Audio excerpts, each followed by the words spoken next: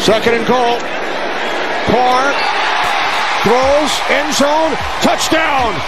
Guess who? We're back with Trista, Ryan, and Nick on BetMGM tonight on the BetQL network, presented by BetMGM.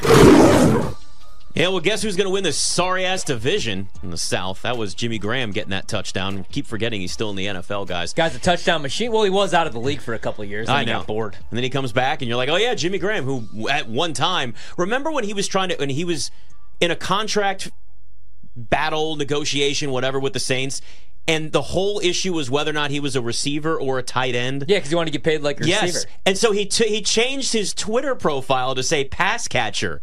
And everybody made a big deal out of it, like, well, maybe that could be used against, and it didn't matter. My favorite Jimmy Graham memory, right? So I was, I don't know if you guys know this, my favorite NFL player of all time is actually not Aaron Rodgers. He's 1B. It's Jordy Nelson, White Lightning, 1A. You've never talked about him. How? I'm being serious. He had 1 year. Really? You didn't know this? No. Oh, I got like Jordy Nelson. You talk about Tony Kukoc and Jordan Love and Aaron Rodgers all the time. You've never talked about Jordy Nelson. Oh, no. I love Jordy Nelson. Apparently not enough. You don't give him any attention. He's been out of the league a couple of years, so I haven't talked about him. He's back like farming in Kansas or something like that. But anyway, so the last year of Jordy Nelson with my team, he had to catch the football from Brett Hundley, who was terrible. Oh, I remember that. Cal legend. And everybody was calling in our radio show, and they're like, you got to cut Jordy, trade Jordy, he's washed. And I was like, okay, fine, that's fine. But then they get rid of Jordy Nelson only to bring in and pay Jimmy Graham 2 years past his prime. Remember, he caught double-digit touchdowns that year in Seattle, but that's all he did was he was the red zone threat. And he's always going to be able to do that because he's like 6'6". You know what I mean? He's a huge target. Right. And he's doing the same thing with the Saints. He only catches the football in the back of the end zone for touchdowns, which good for him. That's what Jimmy Graham does. He flies airplanes and he catches touchdowns. And it's kind of weird to see because, he's just out of the league. Now he's back in the league with the Saints. And remember what happened like during the season, like right before the season? He like got arrested. He was just like wandering on the street. Now he's back just being Jimmy Graham. So, So the NFC South right now, it's Tampa at 6-7. It's the Falcons at 6-7. It's those Saints at 6-7. And then way down at the bottom is the 1-12 Carolina Panthers. This division is, look, I feel like we have this almost every year now in the NFL, and I understand there's the whole, like, you win the division, you get a home playoff game. Woo! We've got to eliminate that. There's got to be some sort of limit. You got to be a team that's, well, I would say 500, but you can't be 500 anymore until they had an 18th game. Tampa's the favorite at plus 165 to win it. Atlanta plus 175 right behind. New Orleans at 2-1. I think the only way you could look at this division, if you really wanted to kind of say, how could I get any sort of comfort level in what team maybe goes on a run at the end of the year? You look at strength of schedule and look at Atlanta 30th, New Orleans 24th, and say, maybe it's just all inconsistent at best, mostly trash football teams. Yeah, I like the number for the Falcons just because of the schedule. They play the Panthers, obviously the worst football team. I mean, in a long time that we've seen. They just really can't move the ball. Bryce Young has no protection. Their best weapon is Adam Thielen, who I think is older than me. And so then you've got a multi-tiered running attack in the Falcons. And, the Panthers defensively have been okay, but the Falcons are figuring some things out. Desmond Ridder, I mean, he's back into the mix. I don't love him, but still. So, I think you play the Falcons, you play the Colts, you play the Bears. You're probably 2-1. So I assume that they probably won't beat the Bears on New Year's Eve. Bears are still going to be trying to play for something. They're not going to rest their starters or anything. It is Soldier Field, tough place to play. Probably a pretty significant weather game. It's Desmond Ridder outside. So probably 2-1. So I kind of like that number. With Atlanta? Yeah. Yeah, I mean, I got the Atlanta win total over 8.5, and I also have Atlanta to make the playoffs from before the season 2-1. I kind of wish I didn't have both of those and maybe just the playoff thing, but this was kind of what I was looking at when I made the bet.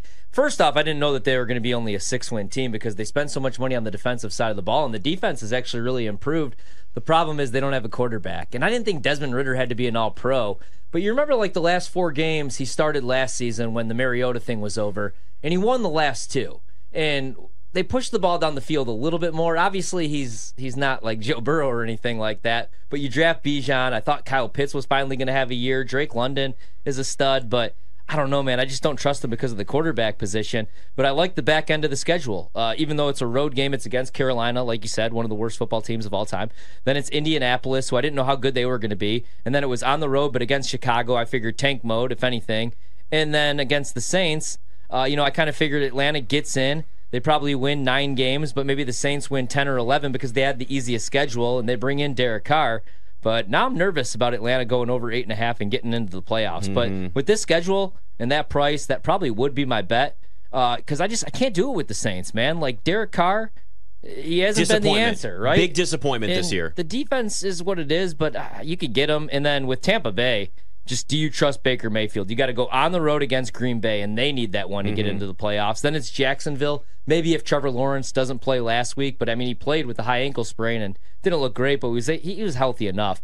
And then it's the Saints and it's Carolina. So the price makes sense with Tampa. I just don't trust them against Jacksonville or even the Saints. And then we'll see against Green Bay. I don't know. I'm kind of back and forth with them right now. You can't lose to Tommy DeVito and have me feel good about you. I'm really like trying to find different ways to justify why one of these teams could win the division. And it's so easy to just write every single one of them off. Maybe I would lean Atlanta because of the talent they have besides Desmond Ridder at quarterback. But then I stop and say, but you also have Desmond Ridder who's turned into a turnover machine. Okay, Baker Mayfield's an upgrade at quarterback, but we also know that Baker Mayfield at times can make Baker Mayfield-like mistakes. It's just all really bad division. Football. It is. I wish the NFL could do something to remedy this. I really do. Yeah. At least take away the home playoff game. If what it really should be is just the top 4 records of the top 4 seeds in the conference. I don't think you need this. The NBA has this, and they've had these issues before. It's kind of different now, though, right? Isn't it? The format's definitely different in the NBA with that, isn't it? They just do seeding, right? Yeah. So, because I remember this happened. Unless there's a tiebreaker, which there was a tiebreaker in the bubble, and to get to the bubble, or maybe it was the year after the bubble, and it was division, went to division winners and then tiebreakers. So there is some stuff, but it only comes into play very rarely. Yeah, we always see this in the NFC, especially we're a crappy remember the year though, Seattle had 7 wins and it was the start of beast mode. They ended up winning a playoff game, and that's usually how it goes. The only thing though with Atlanta is they do play 3 of the 4 games on the road. So yeah, they have an easy schedule and it's Carolina, but it's on the road. And what worries me a little bit there is New Orleans is still a tough place to play, and that could be for the division right there, and that's the final game of the season. It's that defense, you know what I mean? And it's Desmond Ridder or Heineke on the road, and the Saints could shut down the run a little bit, so then Ridder or Heineke are going to have to beat them with their arm. And before that, you'd feel good about Chicago, but, now all of a sudden Chicago has a top 10 run defense. If Atlanta can't run the ball, then it's going to be Desmond Ridder having to make plays with his arm on the road in Chicago. Yeah, they're going to lose that game to Chicago. What's the weather going to look like in Chicago? It's probably going to be cold, snowy, crappy. windy. So maybe you stay away from Atlanta. Maybe Tampa is the bet, and that's why the price is as is. But I feel like the best value is the Saints. To finally get their stuff together. I would almost feel better with the Saints if it was Jameis, and it was Jameis with a full week to prepare, though. Not like Jameis getting thrown to the Wolves in the second quarter. But, on paper, that's the best team. It's Chris Olave. It's Kamara. It's Taysom Hill. It's a defense that I laugh now when I say that, but he's had a decent season. Yeah. And it's the Giants, man, with Tommy DeVito, and now everybody's buying into the Giants because they beat the Packers. And they also had 2 weeks to prepare for that game. They were coming off the bye, and Green Bay was on 6 days of rest without an all-pro in Jair, without Christian Watson, their best wide receiver, and without Aaron Jones, their best player overall. So Saints take care of business against the Giants. They're 1-point favorites on the road against the Rams, so they're favored in the game. But I don't know, man. I kind of feel better about the Rams right now than I do the Saints. And then it's Tampa, Atlanta. Maybe 2-1. Maybe now's the time to buy in with the Saints. If you do think they got a shot here. How many wins? How many wins wins this division? I'm gonna say 8. And there's definitely no more than 8. No more than 8. There's no way you have a 9-8 team win this division. I don't think that the Falcons are winning all 3. Right. So that's not going to happen.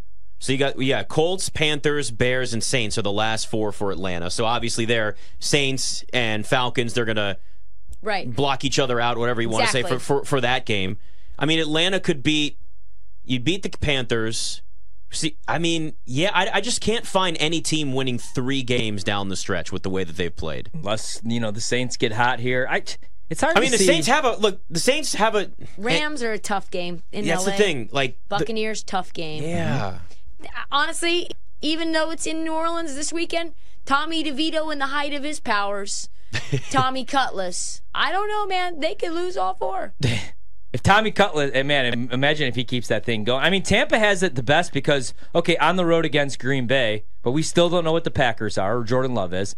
On the road against Carolina, and then the 2 toughest opponents you play, you get them at home. Again, that's baked into the price at plus 165. Play the Jags and the Saints both at the crib. Both at home. You know what I mean? So that helps them out right there. I don't know.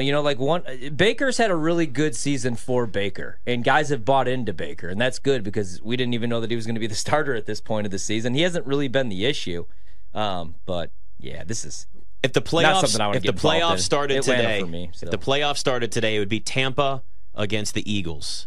Wow.